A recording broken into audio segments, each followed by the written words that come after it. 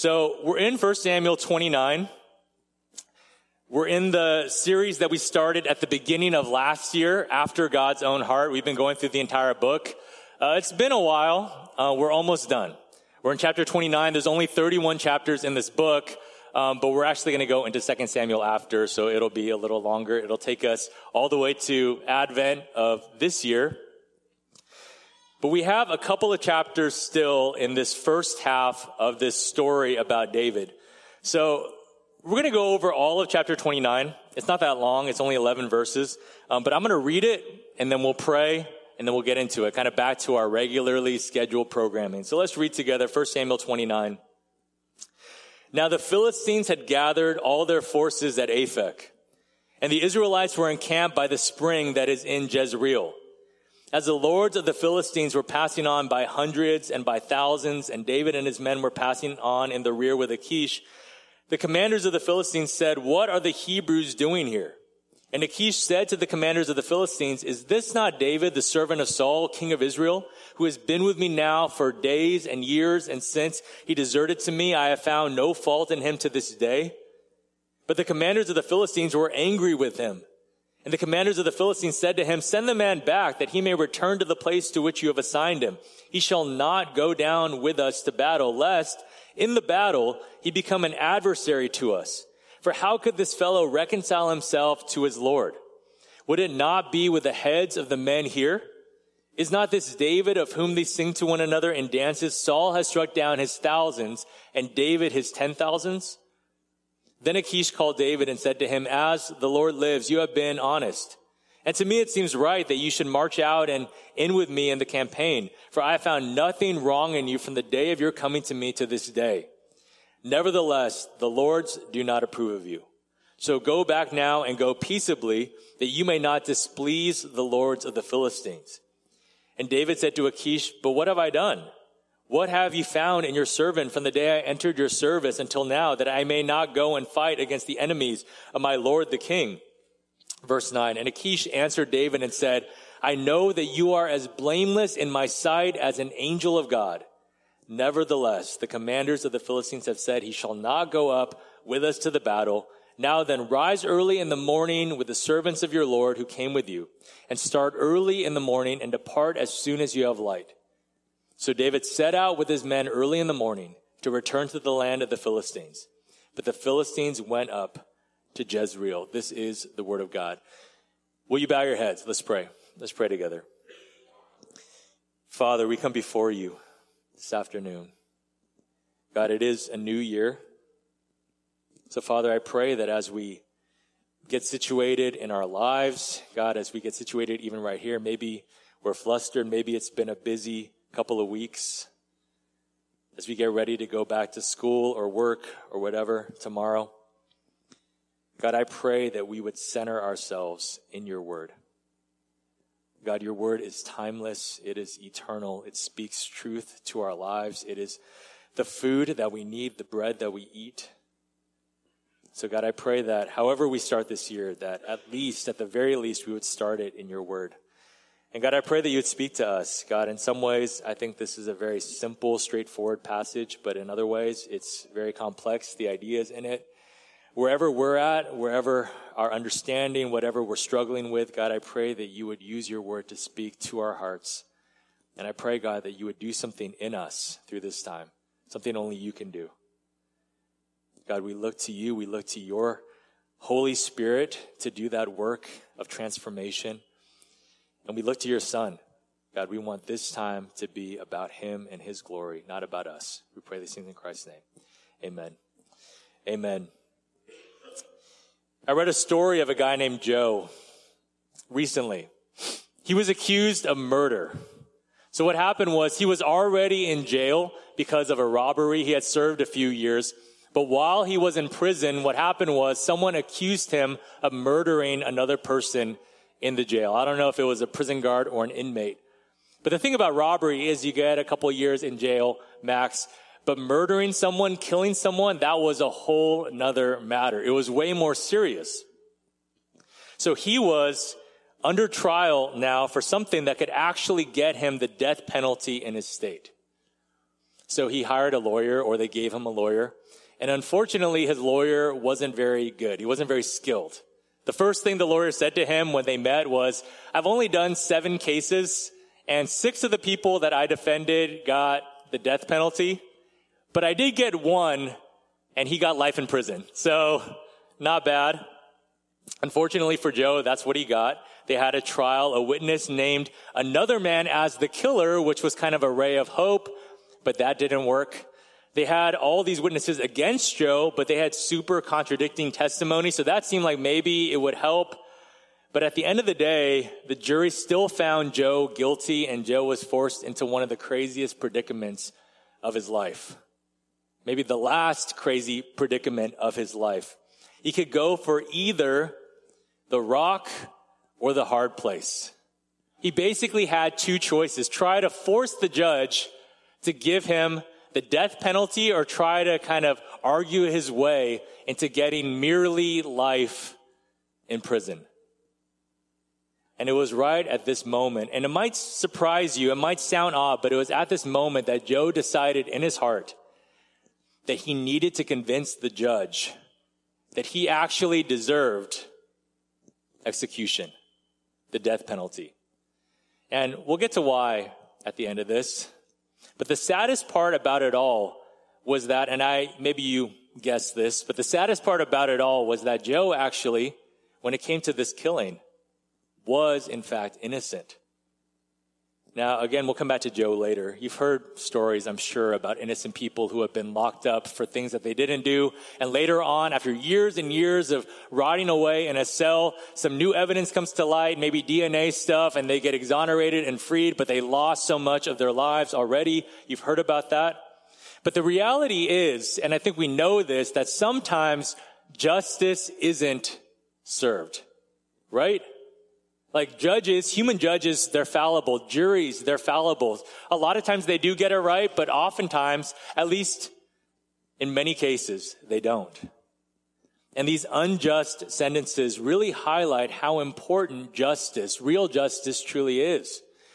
That the truly innocent get to go free, and that the truly guilty don't.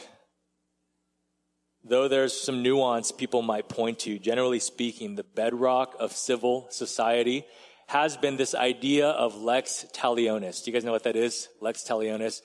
It's not English, but you might have heard of it kind of in a modern sense. We call it nowadays usually an eye for an eye.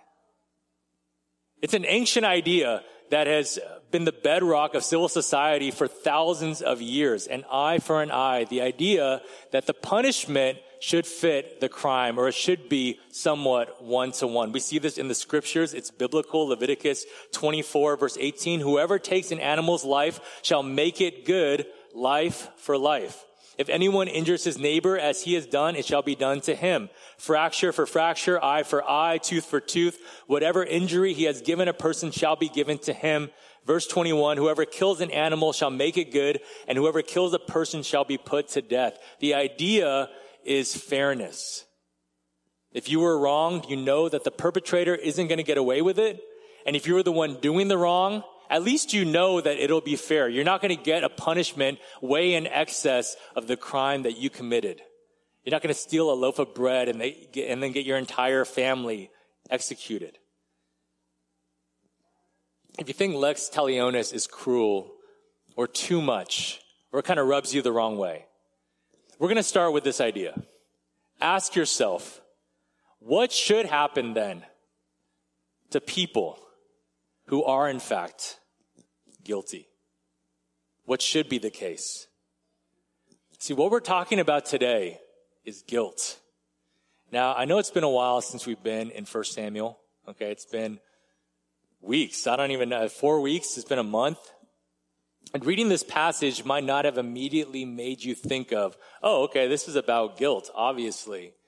So let me remind you of where we are. Okay, maybe you're new or you're visiting too. So let me just kind of catch you up to speed here. We're at the end of the book. Okay, this is almost toward the climactic moment at the end of 1 Samuel where there's this big battle and Saul, the current king of Israel, the one who's chasing David, who's hunting him, dies. This has already been established through the mouth of the prophet Samuel. Saul is going to die at this battle. And these last few chapters are all building up to this big confrontation that's going to happen between the Israelites and the Philistines. The narrative has been building and building and building. And at the end of this, Saul is going to be dead, and Jonathan, his son, is going to be dead, and David is going to reign alone on the throne as the Lord's anointed, and that'll take us into 2 Samuel. Last chapter, though, we saw Saul on the Israelite side. The camera's been kind of moving from scene to scene, one side to the other. Saul has been on the Israelite side. He is absurdly scared due to the Philistine army gathering against him.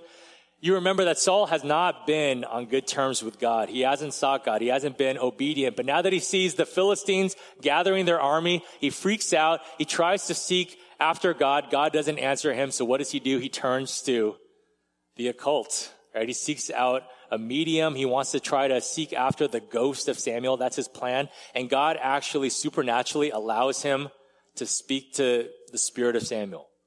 And Samuel says, yeah, you're going to die tomorrow. That's it. Game over. Meanwhile, on the Philistine side, we saw this 2 chapters ago, and we're back there today. We saw David. And if you don't remember, just think about this kind of freshly now. Isn't this weird? Why is David, the man after God's own heart, the future king of Israel, why is he on the wrong side of the battle? Why is he with the Philistines? If you don't remember, he was desperate. He ran away from Saul. And what he did was he went to Achish, one of the warlords of the Philistines. He pretended to serve him. He pretended that he was a turncoat against Israel. He maintained this delicate deception through lies and strategic slaughter. He's been playing this dangerous game. And the camera, he's cutting back and forth. Saul and David, Israelites and Philistines, Saul and David. And now it's back to David. And he's stuck between a rock and a hard place.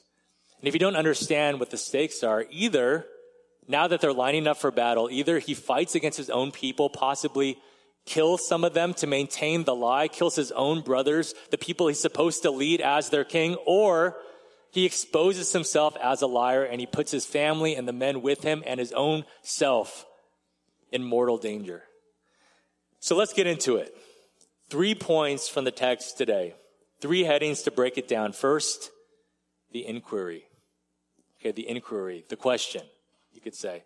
But I needed an I word. Okay, so the inquiry. We start with a question which reminds us of the principle that you reap what you sow. Look at verse 1. Now the Philistines had gathered all their forces at Aphek, and the Israelites were encamped by the spring that is in Jezreel. Okay, so real quick, just a little more context so you can get the scene in your mind. The Philistines are amassing their forces against Israel. It says that there are hundreds, there are thousands of people. They are the aggressors. And judging from the geography, it's pretty clear that the intention is to seize territory that runs throughout Israel. They want to take control of this trade route that goes right through the promised land to connect the Philistines who are on the Mediterranean coast with the rest of the world, where the Assyrians and the Babylons are, all these other countries.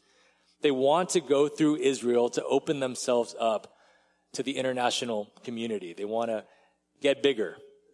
Saul, on the other hand, has a vested interest as the king of Israel to keep the Philistines from taking over their country. So he is trying desperately to get an army to stand against the Philistines. He's trying to mobilize. Now, if you look at chapter 28, look at the first couple of verses in the last chapter, verses 1 and 2. It says, in those days, the Philistines gathered their forces for war to fight against Israel. And Achish said to David, understand that you and your men are to go out with me in the army. Now, okay, who is Achish? I said he was the warlord of the Philistines. Okay, you got to understand the Philistines were not a centralized nation as you might expect a nation to be like, with one king or one ruler, a president, whatever. The Philistines were these 5 cities, okay, 5 major cities with little towns around them. And each of the cities had their own king, small k, like lowercase, little king. They were warlords, okay? They were the lords of the Philistines, the commanders of the Philistines. And together, these 5 guys would rule kind of Philistia when they joined forces. Sometimes they would for battles like this. It was kind of like an ancient Near Eastern Voltron. Okay, kind of dating myself as being too young for many of you and too old for the rest of you. So anyway, for you 35-year-olds, you get it? They would team up, but basically it was kind of this loose confederation. Achish is just one of those leaders. He's the leader of Gath. Now, who is from Gath? Do you guys remember? Goliath. Gath is the Philistine city that's closest to Israel. So David runs there. I don't know why he runs to the place where Goliath is from, considering the history he has, but he goes there. He tricks Achish into thinking that he is a loyal servant. He's with Achish right now. They're gathering their forces for battle. And Achish is like, of course you guys are coming with us, right? We're going to go fight. You're some of our best fighters. And David says to Achish, verse 2, very well, you shall know what your servant can do. Can you be any more vague? But you understand that David is stuck here. He doesn't want to fight his people. He never actually betrayed his people. He's just lying to Achish. He's tricking Achish. But Achish wants him to come. Achish is like, very well, you shall be my bodyguard for life. BFF, best bodyguard for life. There's all of this lying. There's all of this deceit. There are these things that David is trying to juggle. And now David is being pushed further and further into the deception. Now keep this in mind. If you go back to our text, look at verse 2 now. As the lords of the Philistines, 29:2, as the lords of the Philistines were passing on by hundreds and by thousands, and David and his men were passing on in the rear with Achish, the commanders of the Philistines said, what are these Hebrews doing here? And that's the question. Okay, that is the aforementioned inquiry. What are these Hebrews doing here, going to war against the Hebrews? Why would they be lining up with us? Okay, step out of the flow of the narrative for a second. Okay, just step out of that stream and look at it big picture. What is David, the anointed king of Israel, the man after God's own heart, doing with Achish, lining up for battle against his own brethren, where he will presumably have to lead his men to fight and kill the people he's supposed to defend and lead? When you stop and think about it for even just a moment, literally, what's going on here? It's a terrible look. Now, turn with me to Luke 15. You can keep your place here. We'll be back. Luke 15. I want to show you something by way of illustration. Luke 15 contains perhaps Jesus' most famous parable. Okay? The parable of the prodigal son. And there's so much in it. You could preach the whole series through this chapter, but I just want to show you one thing. Look at verse 11. This is where the parable starts in earnest. And he, Jesus, said, there was a man who had 2 sons. And the younger of them said to his father, Father, give me the share of property that is coming to me.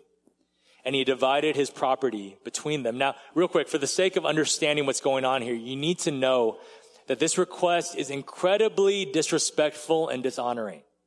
Okay, it's a terrible thing for a son to say to a father. The younger son is asking for what he would receive after his father passes away, after his father dies. But he wants it now. Now, it's kind of in poor taste if I did that now. If I was like, Stan, or Dad, as I call him, Dad, I would like my inheritance right now. I can't wait for you to die. The life expectancy keeps going up, and it's taking too much time. That would be a terrible thing for a son to say today. But in that culture, in that time, it wasn't just a rude thing to say or a poor taste thing to say. It was tantamount to really wishing your father an early death. It was cutting off the relationship. It was cursing your father. Basically, he's saying, I can't wait for this to be over. I just give it to me now and go die. I don't care. And the father actually gives it to him. Verse 13, look. Not many days later, the younger son gathered all he had and took a journey into a far country, and there he squandered his property in reckless living.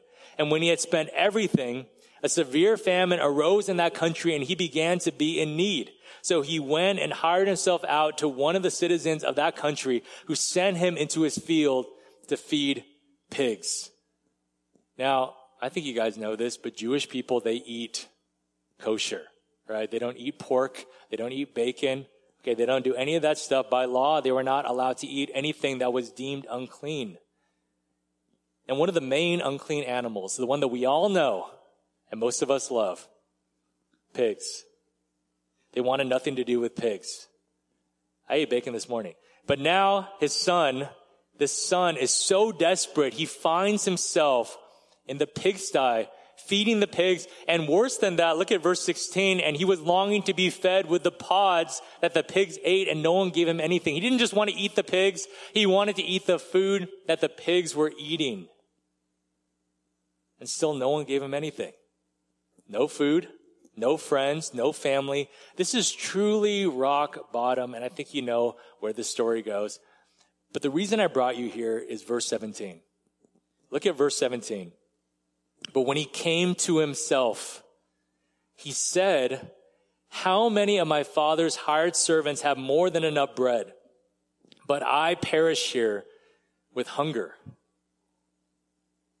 He's asking himself a question. And I know the formulation is different, but essentially what he's asking himself is, what he's saying to himself in his own inner dialogue is, what are you doing here? What am I doing here? Now, maybe you aren't working in a pigsty, literally. Okay, hopefully not. You're not literally starving. Maybe you aren't lining up for battle against your own people and your own friends and family and nation. But wherever you're at, it's important to sometimes stop and look around and kind of just take stock of the scenery of your life for a moment and ask yourself, truly ask, what am I doing here? Or maybe you need someone else to ask you, kind of like the Philistines. What are these Hebrews doing here? Maybe you need someone like me to just ask you right now at the beginning of this new year, what are you doing here? And I don't mean like doing here at church. That's a good question to ask. It's always good to look at your motivations. But what I mean is your life, the situation or situations of your life. For example, what are you, a person who says that Jesus is everything to you, doing in a relationship with a person who clearly doesn't believe the same thing? Or what are you doing working in a job that forces you to compromise your character and your values and your priorities? What are you doing getting so close to that coworker even though you're married? What are you doing spending so much time on your phone when your kids are right there in front of you and you know and you want to be a better parent, but your actions don't add up? I preached to myself with that last one. Think relationships. How did formerly close relationships, people that you were tight with even last year, how did they fall apart? How did you get here in that relationship? Think finances. How did I get to the point where money or my investments or the things that I want to buy take up so much of my heart and my time and my thinking? Think faith. What am I doing in my Christian life? I used to have this fire for God, but somewhere along the way, I just became who I am right now. I'm not involved. I have no desire to read the Bible. I'm not doing anything to stoke the flames of a passion for Christ. See, here's what we learn from the prodigal son and what we learn from David in our text. Hopefully you're seeing this. Where you are right now in the present always has a direct connection to the choices and actions that you made and took in the past. In other words, Galatians 6, verse 7. Let me read it for you. Do not be deceived. God is not mocked. For whatever one sows, that will he also what? Reap. The prodigal son spent all his money on wild living. He went far away.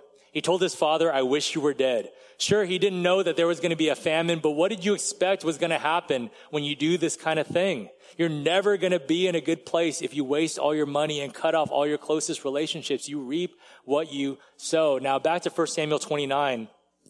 You can go back there, 1 Samuel 29. Actually, go back to chapter 27. Go to 27. I want to show you where this started. 1 Samuel 27, look at verse 1. After all this time, then David said in his heart, now I shall perish one day by the hand of Saul. There is nothing better for me than that I should escape to the land of the Philistines. Then Saul will despair of seeking me any longer within the borders of Israel, and I shall escape out of his hand. Now David has been delivered by God again and again and again. Dozens of times. God has been faithful. The same God who delivered him from the paw of the lion and the paw of the bear would deliver him from the hand of King Saul, right? That's what young David would have said. But here David despairs. He's not thinking about God at all. You might remember, it's been a long time, but 1 Samuel 27, there's no mention of God at all. For the first time in this narrative, David, who has such great faith, isn't thinking about God at all, and it leads him to make a foolish decision. He has these despairing, defeatist thoughts. I shall perish. It's not motivated by faith. It's motivated by fear. And even though the plan works in a sense, he does escape Saul for a little bit. Really, all he does is jump out of the frying pan and into the fire. Hosea 8:7. It speaks of it speaks of sowing the wind and reaping the whirlwind. Have you ever heard that before? Maybe you've heard someone use that saying, right? You sow the wind and what you reap is the whirlwind. What it means is if you sow foolishness, if you sow vanity, sow things that are not a good idea, that's what the wind kind of represents, you will reap a storm. You will reap disaster. And that's exactly what David's done. David went into this situation, bringing all these people, bringing his family even into it. Without a parachute, he jumped out into the land of the Philistines. He started stacking lies. He has been sowing the wind, and now he's about to reap the whirlwind. Now, we'll move to the next point. But before we do, real quick, just know this. Reaping and sowing, okay? Reaping and sowing. It's how the world works.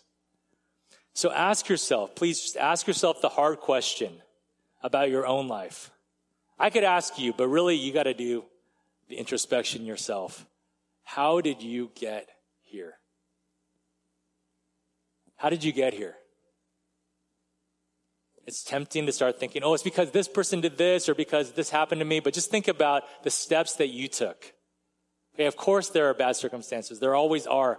But in terms of your actions, your motivations, in terms of your contribution, how did you get to where you are right now? What did I sow to reap this?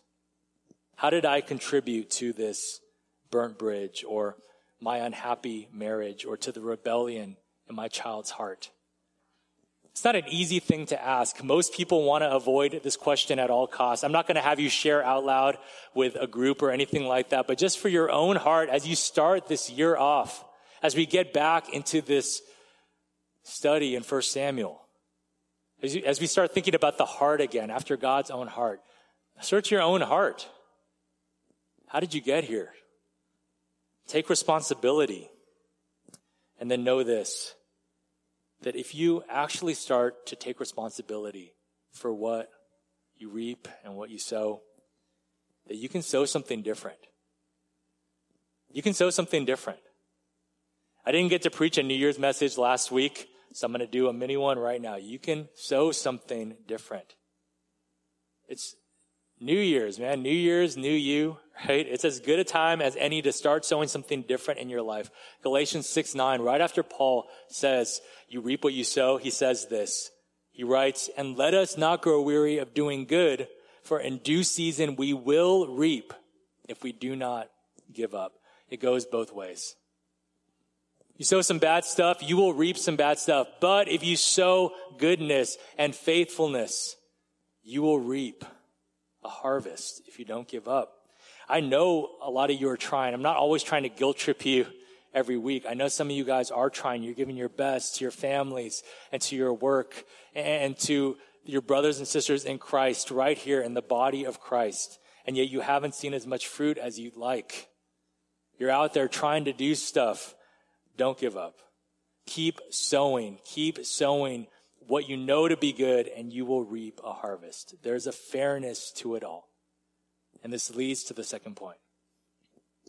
The second point. So the inquiry was really about just taking stock of where you're at and understanding your own contribution to that. The second point is the intervention. Okay, not about like sitting someone down and a human intervention. This is divine intervention. And this point is about the unfairness of it all. I'll explain in a second. Look at verse 3. Verse 3 again. Pick up where we left off, chapter 29. The commanders of the Philistines said, "What are these Hebrews doing here?" Now, I know the whole first point kind of spun off of this question, but we need to just mine a little bit more out of this verse. There's one more thing to mention. There's a danger in this question that we need to appreciate. This isn't innocuous. This isn't harmless. It's not like, "Hey, what are you guys doing here? Good to see you." It's not that at all. Okay, these are the Philistine warlords. The Philistines and the Hebrews actually hated each other, and not in a like I blocked you on Facebook kind of way. They actually killed each other. Do you guys remember when David wanted to marry Saul's daughter, Michal? The bride price was 200 Philistine foreskins. Think about that. Actually, don't think about that too much, okay? But anyway, think about what it represents, okay? Not literally. But think about the violence. That's what I mean. Think about the killing. Okay, anyway, that's enough. Don't think about it anymore. It's easy to skim over the story and the details. It's easy to miss kind of the impact that the text is trying to press upon us. But this is really life and death. There's an urgency here. You know, one of the most interesting things about being a parent to me, I don't know if you can relate to this, but as parents, we start to see more and more of ourselves in our kids, right? The good and the bad and everything in between. And one of my kids, I won't say who it is, one of the things I try never to do is use my children in sermon illustrations. I use other people's children. But I try not to do it just because you reap what you sow, right? It's on the internet. Anyway, one of my kids, she just has no sense of urgency at all. Like she's always taking her sweet time to do stuff, not realizing that there's such a thing as, you know, like punctuality or tardiness. She gets this from Christine, obviously. No, I'm kidding. She gets it from me. And I think it can be good in a sense. You know, sometimes, like I think that that's kind of where my chillness comes in. And I think that could be good. Makes me less high strung overall. But it's mostly bad, because I greatly underestimate how long things will take. I struggle with punctuality. I think you guys know this. I'm working on it. I know it infuriates some of you guys. Eric did actually sit me down a few weeks ago and he said, "Listen, man, you need to be earlier." And I said, "Wow, persecution has come to the house of God, okay?" But it's true. I do need to be earlier. I remember one time years ago, just so you get a sense of it, I got invited to my friend's wedding. And I was late to the wedding. I'm like, weddings always start late. So I show up and I open the door and I'm right there. And the bride and her dad and the photographer are just standing there. She's about to walk in. Well, I'm also going to walk in, right? And she's like, "Get out of the picture," right? I'm like, "Congrats," you know, because I'm so late.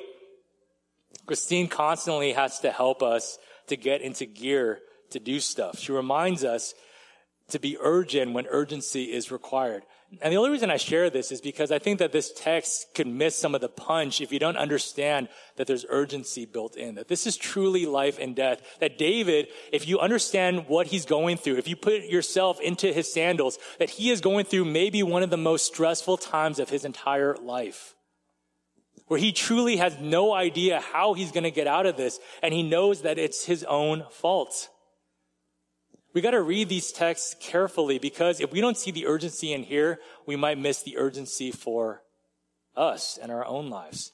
I mean, how many times have we appreciated maybe a Bible study or maybe a sermon or something, and we're like, "Oh, I got it. It was pretty good, but it didn't change us at all. There was no action. There was no urgency." But for David, there is urgency. I'm sure he's praying. Knowing David, he's probably asking God, "Lord, please help us." The Philistines are looking at them with suspicion. He knows that the lords of the Philistines are meeting. They're whispering and gesturing. It could all end right now. His family, these men. But then keep reading verse 3. Achish steps in to defend David. And Achish said to the commanders of the Philistines, his four peers, he says, "Is this not David, the servant of Saul, king of Israel, who has been with me now for days and years, and since he deserted to me, I have found no fault in him to this day?" Achish acknowledges who David is. They all know who David is. But he tells them, "You don't know him like I do. I've known this guy for days, years." Okay, it's been a year and 4 months, actually, so it's a slight exaggeration. We've all done it. But the point is, Achish pushes back hard to defend David against anyone who would question him. He says David is faultless. David's on our side. Verse 4, but the commanders of the Philistines were angry with him. He's not just going to be, okay, David's cool now, okay. They're angry. They're like, you fool. I'm sure that's what they're thinking. You've known him for a year. Now he's your best friend. You barely know each other. And they said, send the man back that he may return to the place to which you have assigned him. He shall not go down with us to battle, lest in the battle he becomes an adversary to us. They go, fine, okay, fine, whatever. Maybe he's been loyal so far, but think about the battle. What if he comes with us and then in the heat of war, he turns against us? It'll be chaos. He will be behind us. He'll be in the middle of our army. It'll be the worst. Keep reading. For how could this fellow reconcile himself to his Lord? Think, Achish. Would it not be with the heads of the men right here? I mean, it's like, even if he has been loyal for these few months, this is the perfect way, maybe the only way for David to be reconciled with Saul, to turn against us and to win the battle for Israel from the inside out. Come on, Achish, what are you thinking? And then to punctuate their point, they bring up the infamous song that has shown up again and again in 1 Samuel. Is this not David, of whom they sing to one another in dances? Saul has struck down his thousands and David his 10,000s. You really want to bring Israel's greatest hero with us in battle, on our flank? How many of those 10,000s were Philistines? I mean, it's like you've known Davy Crockett for 6 months and now you think he's going to fight against Texas for you. It's not that different. Now, this is all happening behind closed doors, kind of this heated battle. Achish on the one side, the Philistine warlords on the other. But David isn't there. David is looking cool, calm, and collected, maybe standing outside, but he sees the way that the Philistine troops are looking at them. And inside, again, he's probably the most stressed he has ever been up to this point. But then Achish approaches, verse 6. Then Achish called David and said to him, as the Lord lives, you have been honest, and to me it seems right that you should march out and in with me in the campaign, for I found nothing wrong in you from the day of your coming to me to this day. Nevertheless, the lords do not approve of you. So go back now and go peaceably, that you may not displease the lords of the Philistines. And just like that, David's free. It's crazy because for a while now, David has been digging his own grave. David has led himself to a dead end, but in the blink of an eye, he's good. This is the best case scenario, practically speaking. Achish still trusts him. He doesn't suspect him at all. He still defends him, even though he's been lying. But the rest of the Philistine warlords don't want to bring him. So he gets to just go home and avoid the confrontation entirely. He's able to go peaceably, as verse 7 says. And just like that, David is completely off the hook. A couple of weeks ago, we talked about Deus ex machina, the Latin phrase, God in the machine. The Greeks used to use that term to talk about how sometimes in stories there would be like this divine intervention where things would be too easy for the hero and he would just be led off into victory. That's what we see right here. But there's another term, not a Latin term, but a biblical term for what happens in this moment. Do you know what it is? Mercy. Now I want to show you something else in Luke. Go to Luke 18. Go to Luke chapter 18.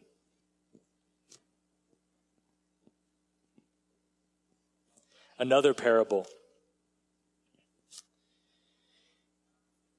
Maybe not quite as well known, but maybe you've heard it.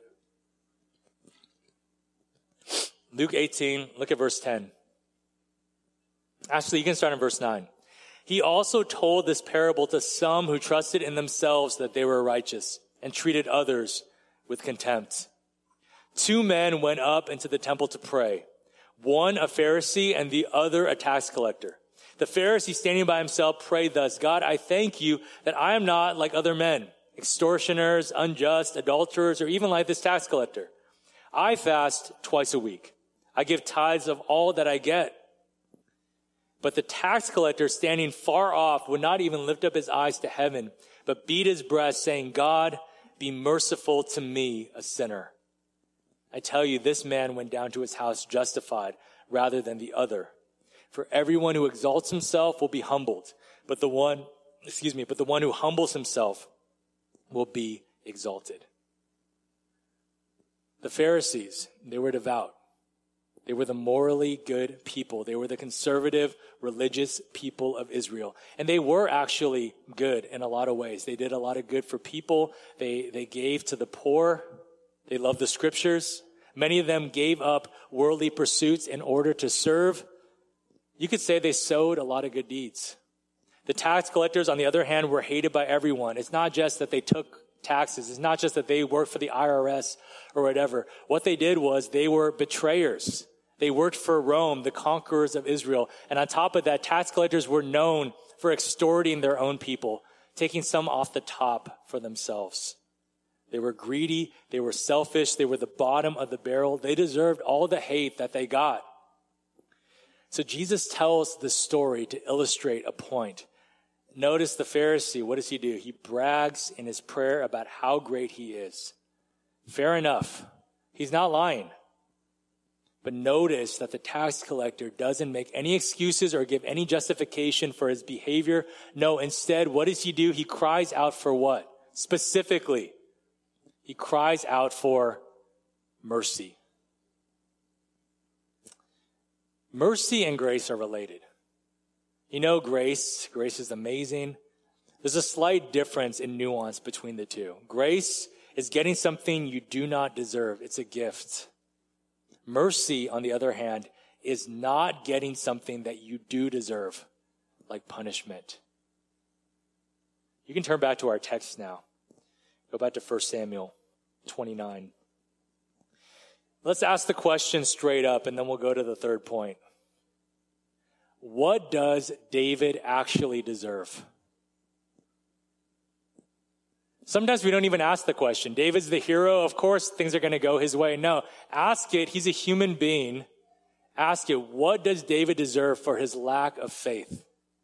What does Romans 14:23 say? For whatever does not proceed from faith is sin. David didn't just make a mistake. His going to Philistia was a sin. He didn't trust God. He turned away from God in that moment. What does David deserve for his lies and for his deceit? David gets off easy. He doesn't get what he deserves. And maybe you think that's not fair. I mean, I'm happy about it for David. Good for him. But that's not fair. That's absolutely right. Mercy isn't fair.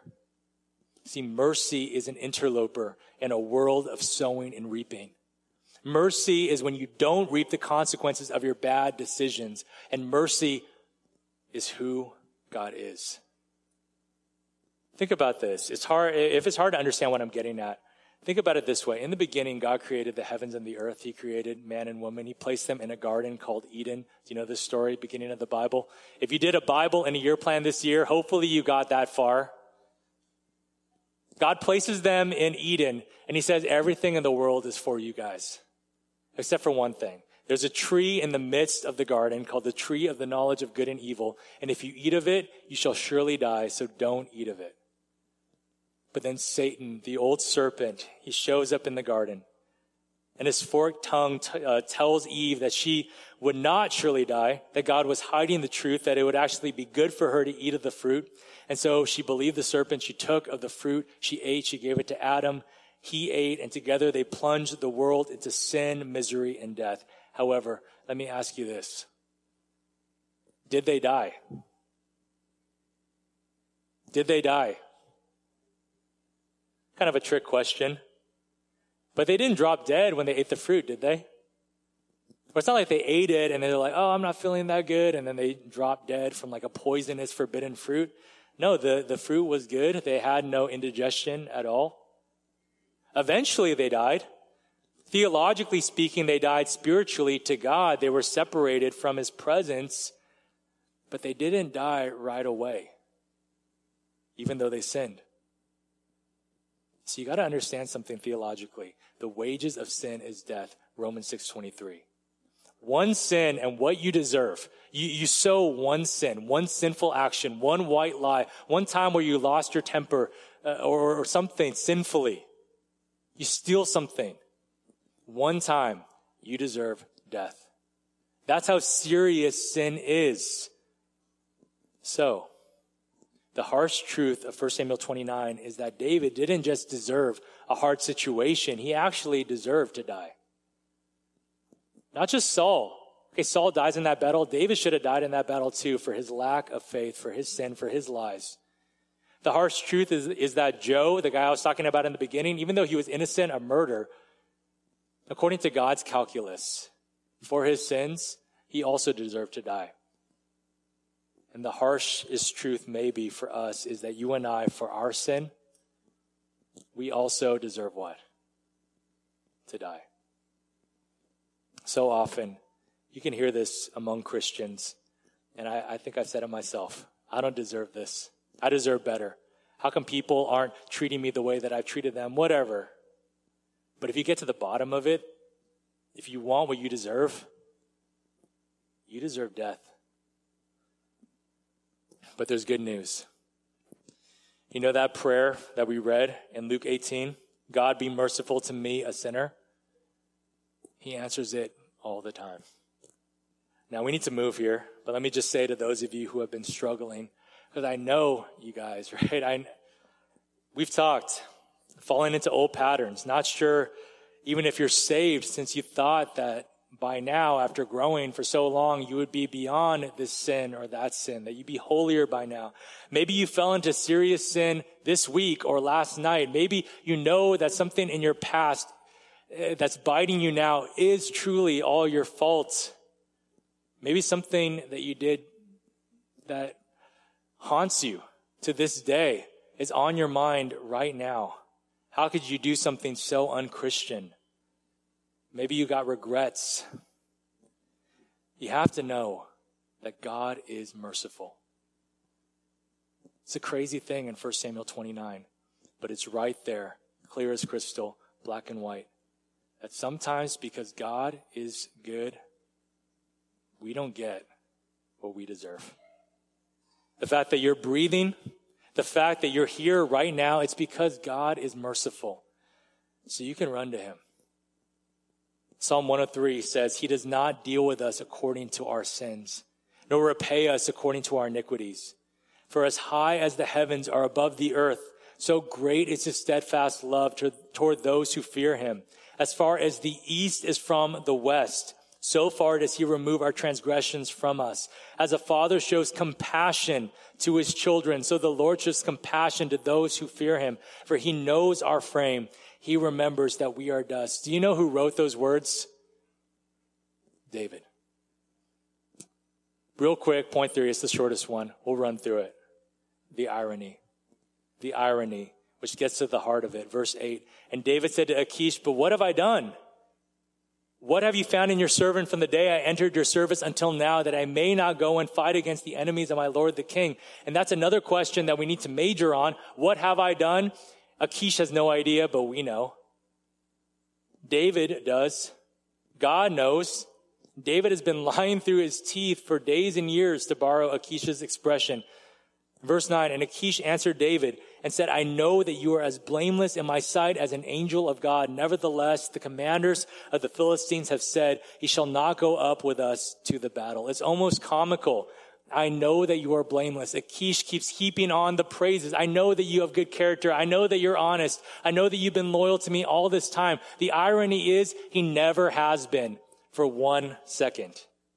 David is such a good liar, it's scary. And he's so good with words. Even when he says, my Lord the King, it's not exactly clear if he means my Lord the King Saul or my Lord the King you.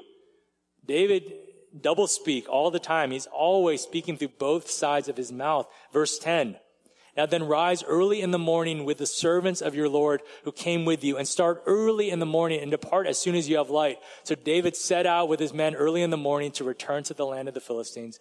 But the Philistines went up to Jezreel. What we see here is even though David doesn't deserve this at all, even though David has been lying this whole time, at the end of it, what happens? The Philistines go to battle.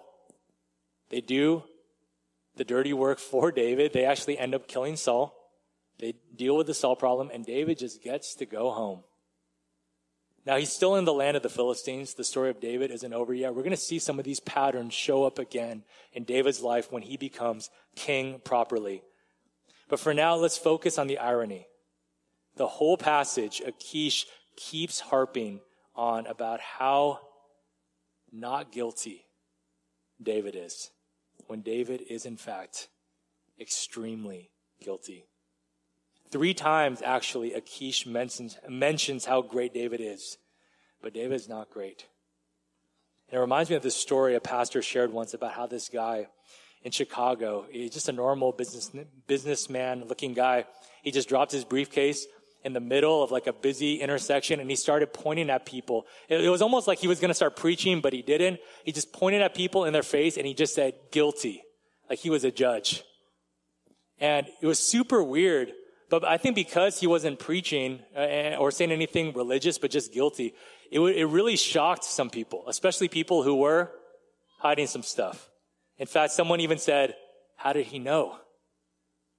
It just jarred people because he said it with such conviction. It seemed like he really knew how guilty they were. Now, of course, he couldn't see their hearts. Man does not look at the heart. He looks on the outward appearance, but God is the opposite. God does look at the heart. He knows who we are. He knows what we've done. He knows the secrets we hide, the lies we tell, the lies we've even started to believe. We told them so much. He knows the worst things that you have ever done. He's seen them all.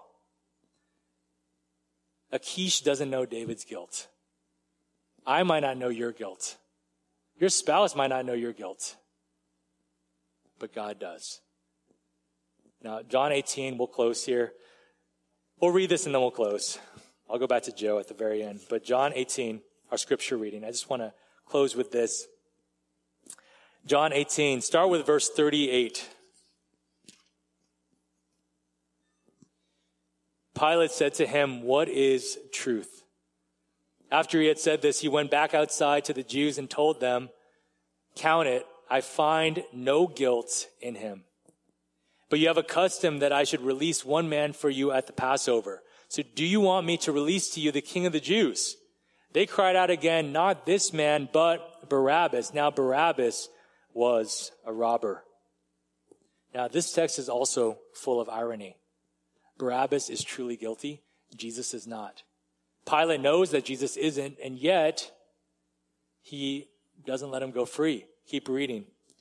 Chapter 19, verse 1. Then Pilate took Jesus and flogged him. Think about how obviously unjust this is, to flog a man that you said with your own mouth is innocent. Verse 2. And the soldiers twisted together a crown of thorns and put it on his head and arrayed him in a purple robe. They came up to him saying, "Hail, King of the Jews," and struck him with their hands. Pilate went out again and said to them, "Count it. See, I am bringing him out to you that you may know that I find no guilt in him."